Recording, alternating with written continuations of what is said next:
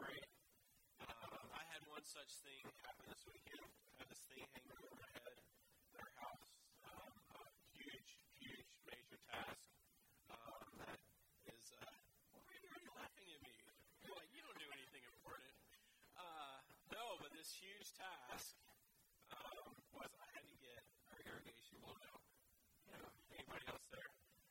Some of you are like, oh, yeah, we did that 3 months ago. Well, I beat the snow. I got it done this weekend, right? It's a huge task because, our yard is about this big. And so, it was just such a relief to get that major burden off of me. But no, a joke. But today in Nehemiah, we're coming to the point where this wall that the whole book pretty much has revolved around getting this wall built, we actually get to the point where it's done. And the wall is complete. And so what would you expect to happen? Party, right? Major celebration.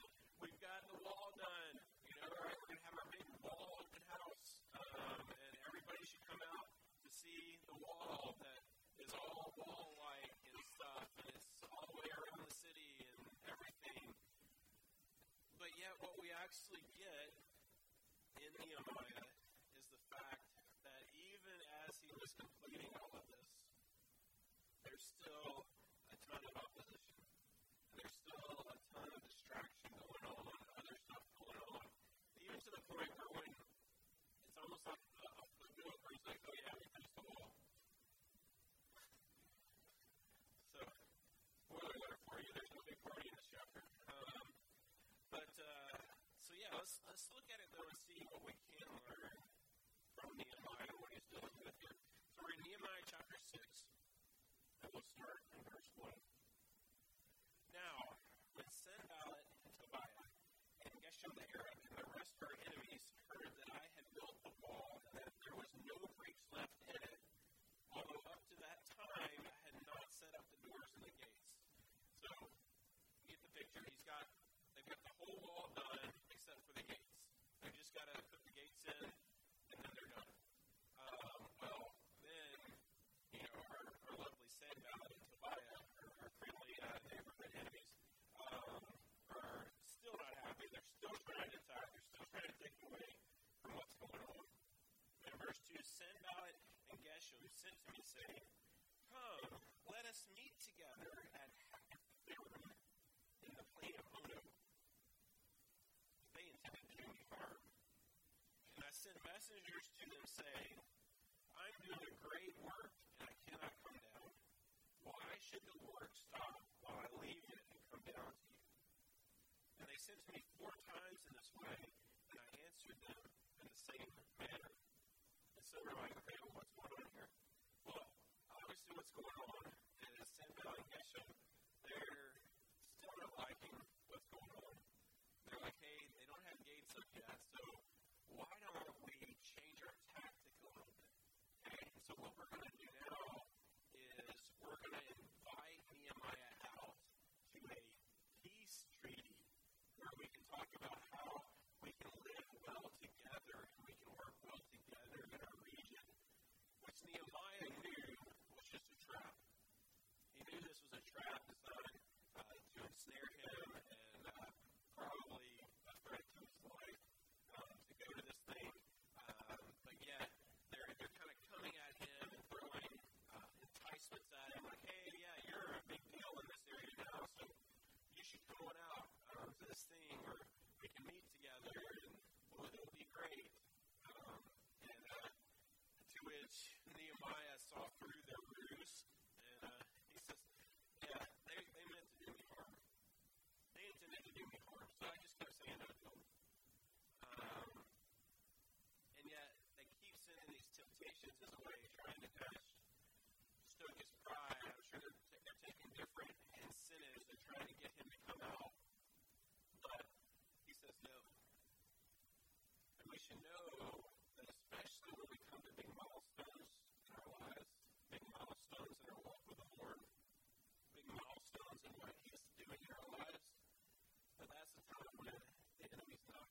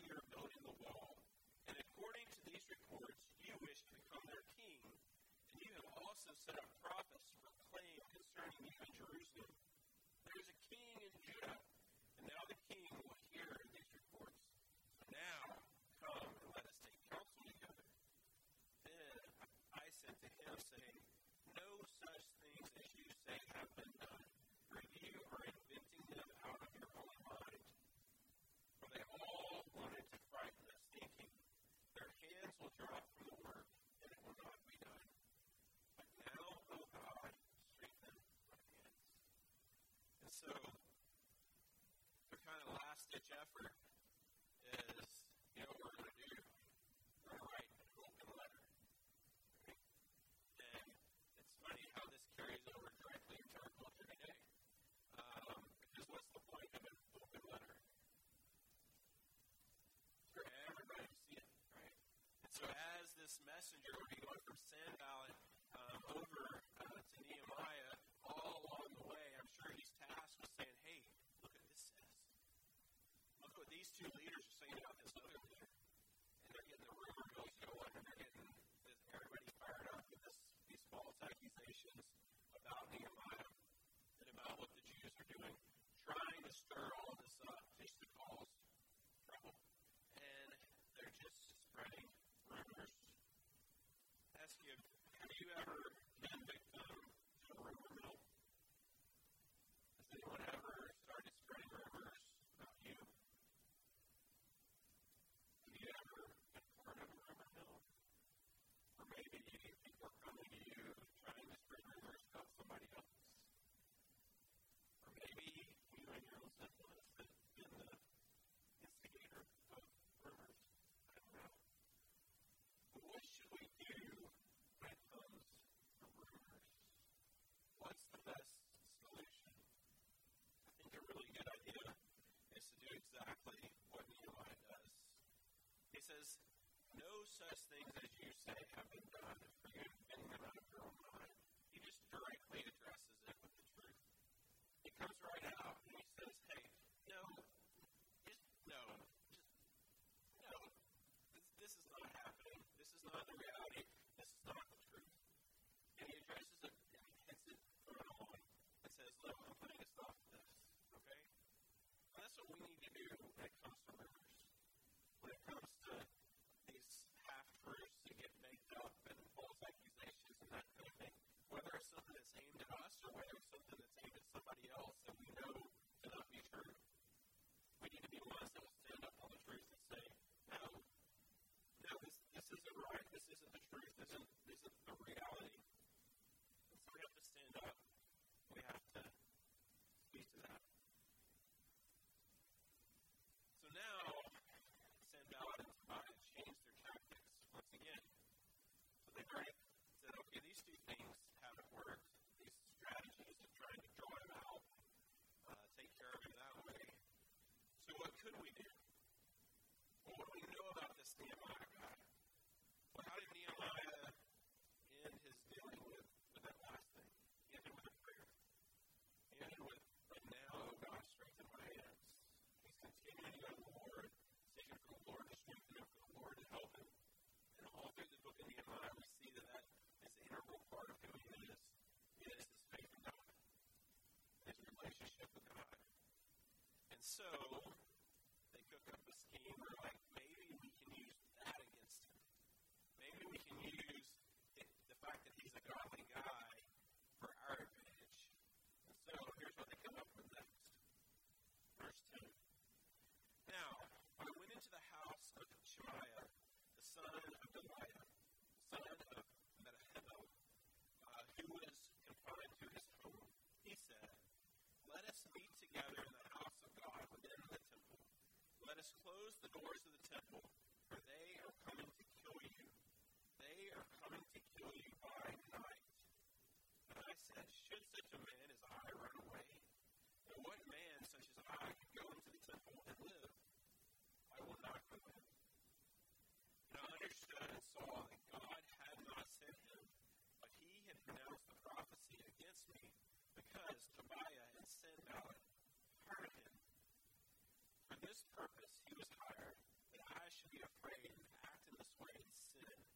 And so they could give me a bad name in order to taunt me.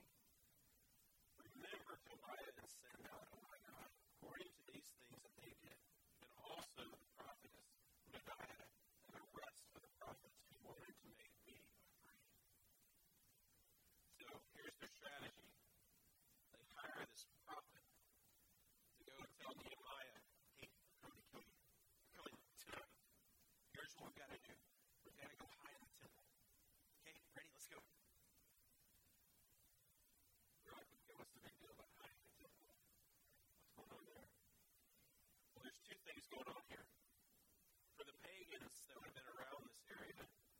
such as Nehemiah and Sanballat. In their religion, their temples were kind of considered safe houses. And so if you were guilty of a crime and somebody was trying to bring punishment on you for that crime, your way of escape was to flee to the temple, flee to their pagan temple, and then there people would be too afraid of the God to be able to do anything to you. They wouldn't do anything to you for the God, and so therefore you just would hang out at the temple. So fleeing to a temple, in their mind, meant that you're admitting that you're guilty of something. And so if they convince Nehemiah to go run to the temple in front of the people in the area, what it's going to say is, hey, he's guilty. You remember the rumor mill we tried? That's a real thing, and he's trying to protect himself by hiding out in the temple. So that's what he means when he says, what a man such as I, why would I run to the temple? Why would I run away? And so that was on the pagan religion side, worldview side of things. But then let's think about the Jewish religion side of things. The Old Testament law. What did it say? Well, what it said was that only the priests were supposed to enter the temple in the way that this is talking about. Only the priests were supposed to go in, and even then, only at certain times, in certain ways, and everything. We even have the account that I'm sure Nehemiah would have been familiar with of one of the last kings, Hezekiah. He entered the temple of his own accord. He wasn't a priest. He entered the temple and he offered incense. And God judged him for that and cursed him with leprosy for the rest of his life. And God's word actually says that the way that a valid punishment for someone entering into God's presence, the temple, that is a sinful person in a sinful way, is death. And that God would strike people down for doing that. And so, for the Jewish mindset, their strategy could be, hey, if we get run to the temple, God would just take him out. You know? At the very least, those who are devout Jews would start to question his leadership. They would start to say, are you another Hezekiah? What are you doing? Why are you doing that? And so I ask you, why did Nehemiah know that he was not supposed to run into the temple? He knew that this was not a word from God because he knew God's word. God never contradicts himself.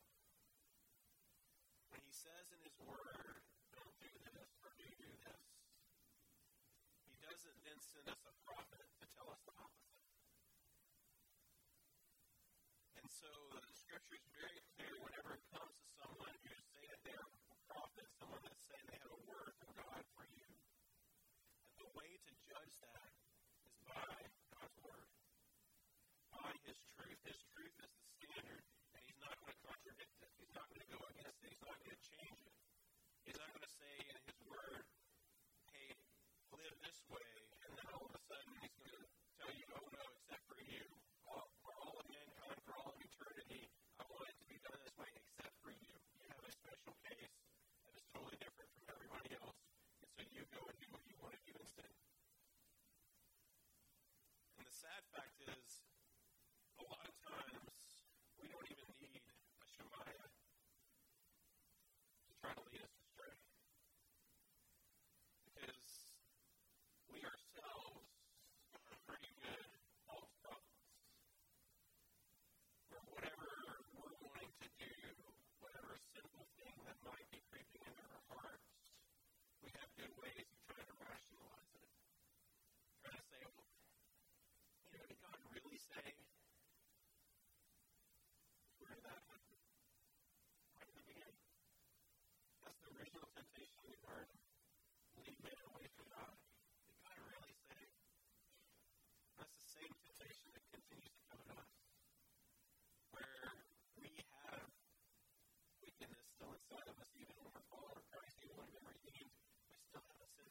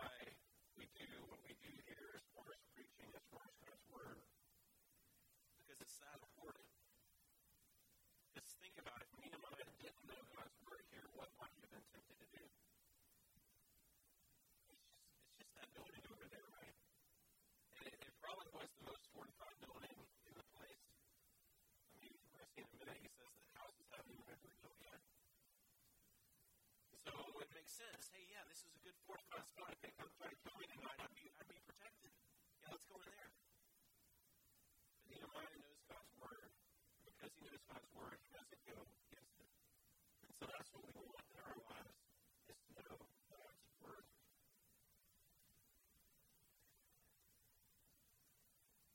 All right, verse 15. Here's the big party. You ready for it? So the wall was finished on the 25th day of the month Elul in 52 days. 52 days they rebuilt this wall around the city. And when all our enemies heard of it, all the nations around us were afraid and fell greatly in their own esteem. For they perceived that this work had been accomplished with the help of our God. Moreover, in those days, nobles of Judah sent many letters to Tobiah, and Tobiah's letters came to them, for many in Judah were bound by an oath to him, as he was the son-in-law of Shechaniah, the son of Aaron, the son of Jehoiada, and taken the daughter of Meshullam, the son of Berechiah, as his wife. They spoke of his good deeds in my presence, and reported my words to him. And Tobiah sent letters to make me afraid. And so even here at the end of this chapter, you would expect it to be, the wall was finished. People were excited. The nations around us knew that God had done this. We had a great celebration. God was honored. Yet instead, what Nehemiah records is the fact that the leaders, the nobles there in Jerusalem, are continuing to consult with his enemy, this Tobiah guy, because Tobiah was so intermarried and interwoven with their people. And so this guy who had constantly tried to thwart everything